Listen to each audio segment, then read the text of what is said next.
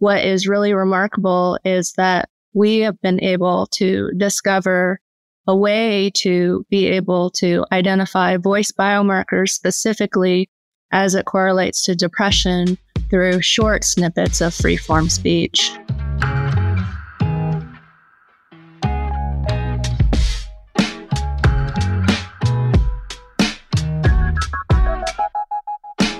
Welcome everyone to the 5-Year Frontier podcast, a preview of the future through the eyes of the innovators shaping our world. Through short, insight-packed interviews, I seek to bring you a glimpse of what a key industry could look like 5 years out. I'm your host, Daniel Darling. I'm a venture capitalist at Focal, where I spend my days with founders at the very start of their journey to transform an entire industry. The best have a distinct vision of what's to come, a guiding North Star that they're building towards, and that's what I'm here to share with you. Today's episode is about the future of mental and cognitive health. In it, we focus on the groundbreaking innovation of using just our voice to identify and address cognitive issues. We cover the cost and scalability of this approach, how it could identify complex conditions such as Alzheimer's and even Parkinson's, what role Google and Apple have in all of this, as well as the hurdles to mass adoption for the healthcare industry. We have a wonderful guide in this discussion with Grace Chang, founder and CEO of Kintsugi. Kintsugi is a Berkeley-based tech company on a mission to scale access to mental health care by pioneering voice biomarker technology. With just 20 seconds of speech, Kintsugi can pick up on depression, on anxiety, with over 80% clinical accuracy. And this is a technology that works across multiple languages. Named by Forbes as a top 50 AI company, it has received almost $30 million in funding from the National Science Foundation and Tier 1 VCs such as Insight Partners. Grace is an engineer and a product developer by background, having worked as a technology leader across multiple startups, using data in novel ways such as the security firm Unify ID, which would authenticate a user's identity by monitoring their behavior. So a really warm welcome to you today, Grace. Thank you so much for chatting to me. And let's just dive straight into this industry. Now, when it comes to assessing how healthy we are, mental health is often just an afterthought. But look around today, and 1 in 2 people in the US really suffer from mental challenges such as anxiety and depression. Pretty remarkable stat and trend line. And research is really proving that mental and physical health problems are tightly intertwined. So it seems to me, Grace, that our health system is now waking up to taking our mental state seriously after all this time, and you really sit at the center of this awakening. Can you share what drew you personally to the industry and what you saw as needing changing within it? No, absolutely. I think like many other startup founders, it's the personal experience that you encounter with a particular problem that makes you want to wake up every day to envision a world that's different from what you would experience, particularly when they're really hard and challenging. And for myself, I was quite lucky in that I found a co-founder and partner in the early days of Kintsugi, where we were able to share some of those common challenges. And the common challenge that we encountered was, for myself a few years ago, not being able to access a therapist through our provider network and calling for 5 months at a time to just have anyone call me back for scheduling that first appointment. Now, as disappointing as that was for myself, if this were my dad or younger brother, it would be quite a catastrophe to think that someone who is courageous enough to take that first step is met with so much challenge just in speaking to anyone. And my co-founder, Rima, had experienced something quite similar where she had postpartum with her first child and was requested to set up an appointment with a therapist and calling for 2 months at a time, where she similarly wasn't able to access care. And so I think our underpinnings as being engineers and scientists is really seeing this problem through a different lens. We know that clinicians definitely want to be able to help their patients, but we as an organization clearly saw this as an infrastructure issue where you have so many people just trying to jam through that front door, but not a lot of visibility as to who is severely depressed and who is low to moderate. And so by putting our minds together, we wanted to address that very bottleneck. And if we could provide that visibility, we could serve to really facilitate the identification and triage of care of patients who are really in need of support. And what role does voice then play in solving that challenge? I think what has been really remarkable about the last, call it 5 years, is that the ability to apply machine learning to different types of data processing is really quite remarkable. And voice is such a subset where we can analyze the signals that are inherent in each of our voices. And based on research, both in clinical and academia, there have been a lot of correlations specific to classical features like pitch, prosody, these spectral and prosodic features that correlate with depression. And the beauty of where we are today, where compute has gone down to a price that startups can start to apply modeling efforts to, what is really remarkable is that we have been able to discover a way to be able to identify voice biomarkers specifically as it correlates to depression through short snippets of free-form speech. That's really remarkable. So this is technology that doesn't listen to what we say, but rather how we say it. Is it also a technology that is able to differentiate between someone who's feeling maybe anxious within the moment and someone who is chronically anxious or chronically depressed? Yeah, that's a great question. We get that question very often. People would like to understand, is our technology just capturing somebody who's maybe angry or just temporarily sad? And the labels by which we gather the data and annotations are associated with the clinical definition of depression, which encompasses more than a 2-week period. And so what we are detecting is depression of a clinical value over a 2-week period in a 20 to 60 second segment of speech. Wow, that's really remarkable there. And what are the kind of results that you're seeing in terms of the accuracy? And then how are you actually quantifying that as being clinically accurate? Yeah, I think what is really important for us is in the domain of machine learning. It is quite a hot topic to cover bias, for example. And so we have been very diligent from the very beginning to really look at how large and diverse a data set we can build so that we can get to the performance results that we see today. The accuracy of our models depend on the quality and fidelity of the data, but on average, in high fidelity cases like the ones that we have in a telehealth meeting, we're looking between 70 to 80% accuracy, sensitivity, and specificity. Where there are sort of lower fidelity audio, like in a call center, that will dip down to somewhere in the upper 60s to 70s.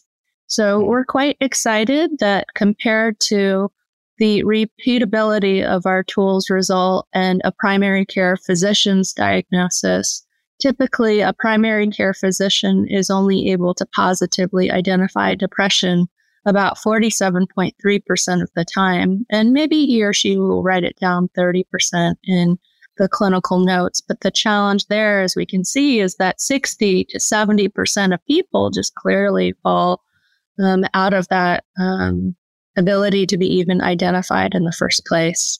Let's fast forward a little bit here. You have this amazing innovation in unlocking data within someone's voice and analyzing these voice biomarkers.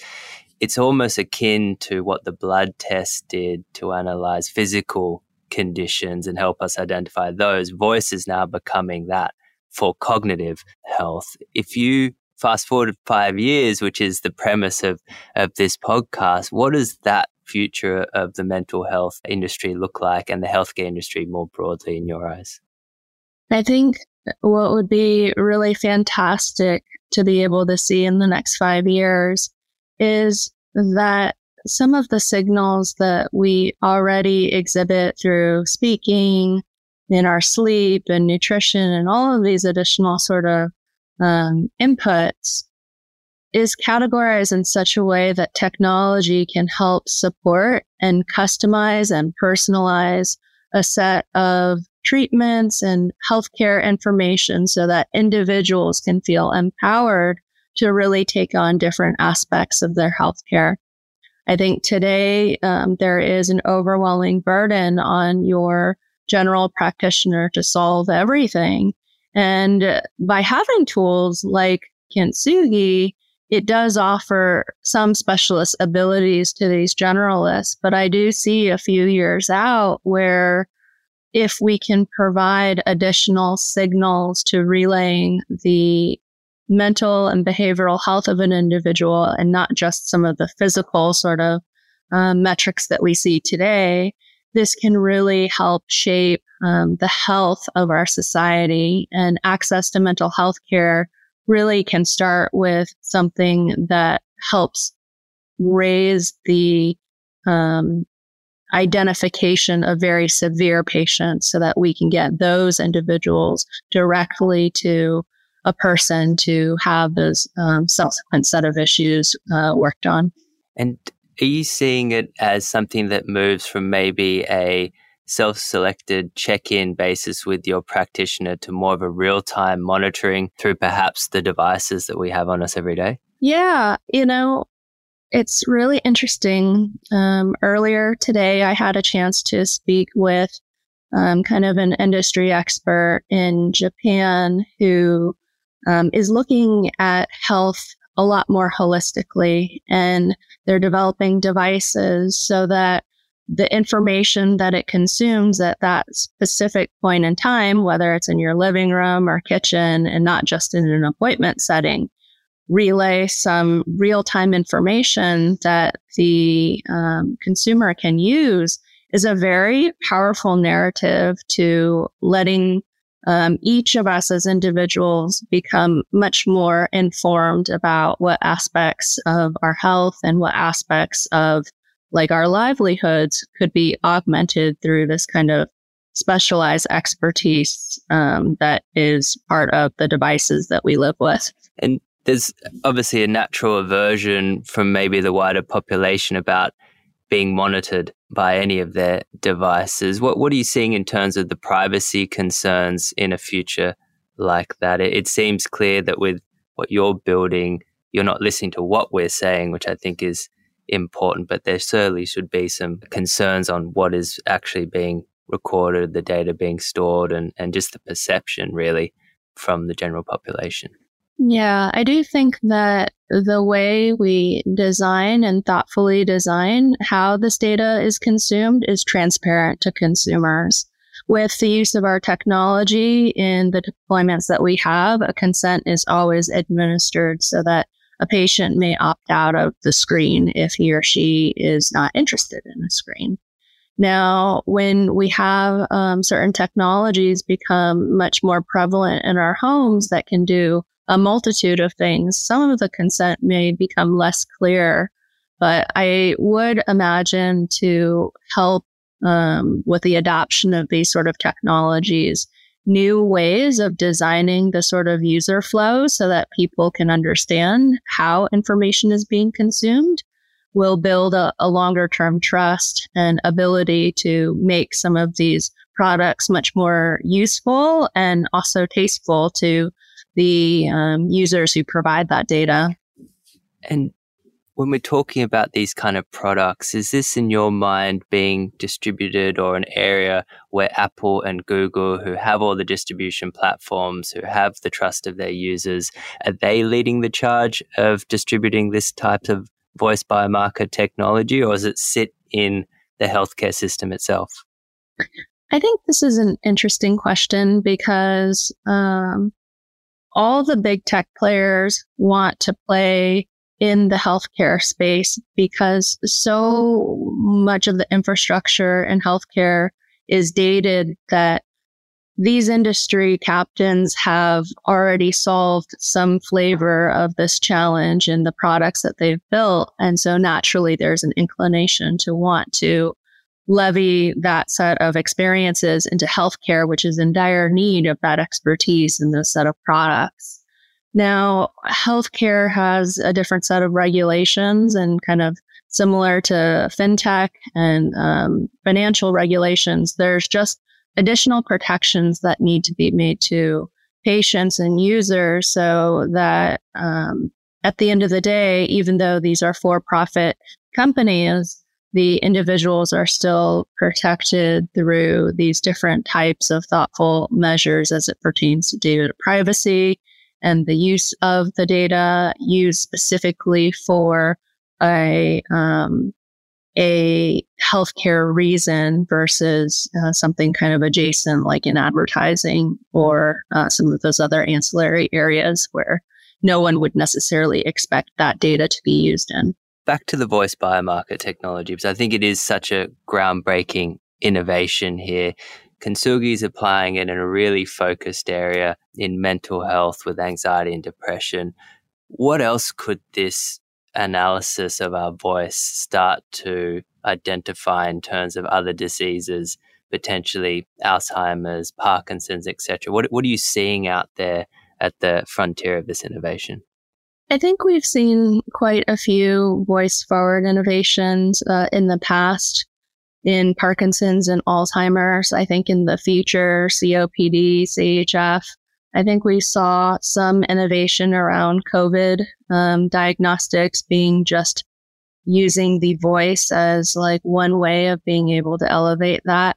I think that we are just at the beginning of being able to bring together these different signals and translate them into something actionable and meaningful. And so we're kind of at a very early stage of that. And so lots of exciting new inventions and innovations will occur as we start to structure and learn more about these different types of data. That would be an incredible future to have that in place. Is it really just about having enough corpus of data linked to the actual outcomes themselves and allowing for AI and ML to draw those correlations? Is it really a data problem? In a lot of cases, it is a data problem. I think that luckily in academia and clinical studies, there are enough smaller scale studies to kind of help entrepreneurs and practitioners look at what has already been empirically tested to go a little bit deeper in. A lot of the data and labels associated with some other disease states as it pertains to like sleep or pertains to some other physiological factors and inputs have never been measured.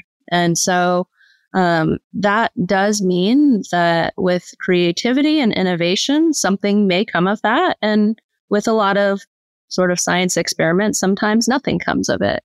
But by having some of this data structured and analyzed and the ability to see what things affect each other, I think at a very large scale, that can have a pretty tremendous impact on the way we perceive how personalized healthcare could be. Is that something that you're excited about from the Kintsugi standpoint? Is Kintsugi going to be a company in 5 years' time that's tackling different types of cognitive challenges, or are you really focused on anxiety and depression? I think it will be interesting to look at what some of that other additional data we pick up will be. We know that depression and anxiety have a very, very wide surface area.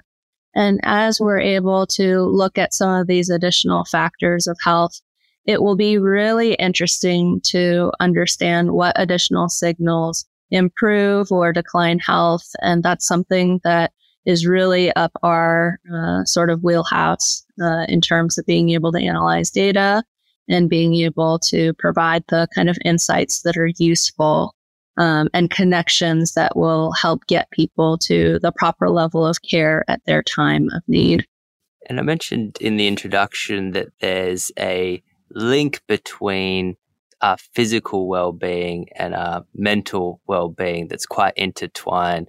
What are you seeing on your side, that linkage in terms of how we feel with how we actually are physically healthy? Well, aside from just, Kintsugi's own internal data, there have been a number of clinical studies that cite that there is about 80% comorbidity with depression and chronic conditions. So chronic conditions like diabetes, CHF, COPD. And whenever there is this big of an intersection, the sort of costs that come from being able to identify where there's this intersection, the cost of care for that individual is measured to be 2 to 5 times greater than if we just treated the depression on its own. And so there's significant reason why we want to be able to unearth this and treat those that are struggling with depression so that some of these additional costs of chronic conditions don't become hyperinflated. Well, Grace, thank you so much. And thank you for all the amazing work that you're doing at Kintsugi and helping the world address this mental health pandemic in a really innovative way. I'm wishing you all the best on the onward journey. And thank you so much for joining us today. Thank you so much, Daniel, for having me. I really appreciate it.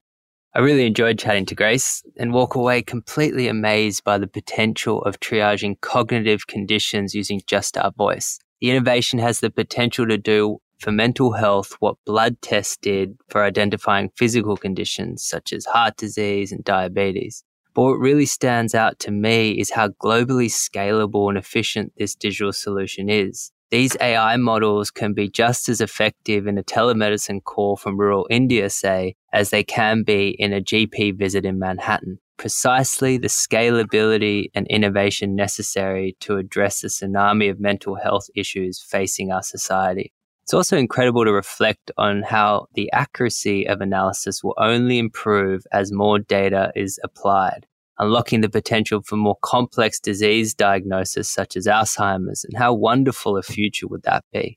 For more on Kintsugi's pioneering work, visit kintsugihealth.com. That's spelled KINTSUGI health.com. And you connect with Grace on Twitter. Just visit her at GREHCE. If you'd like to connect with me about this topic or launching a startup in this space, please shoot me an email, danieldarling@focal.vc. That's FOCAL.vc. For more episodes, be sure to subscribe to this podcast. And if you're there, drop us a rating. That will mean a great deal. Until next time, enjoy your week and see you at the next episode.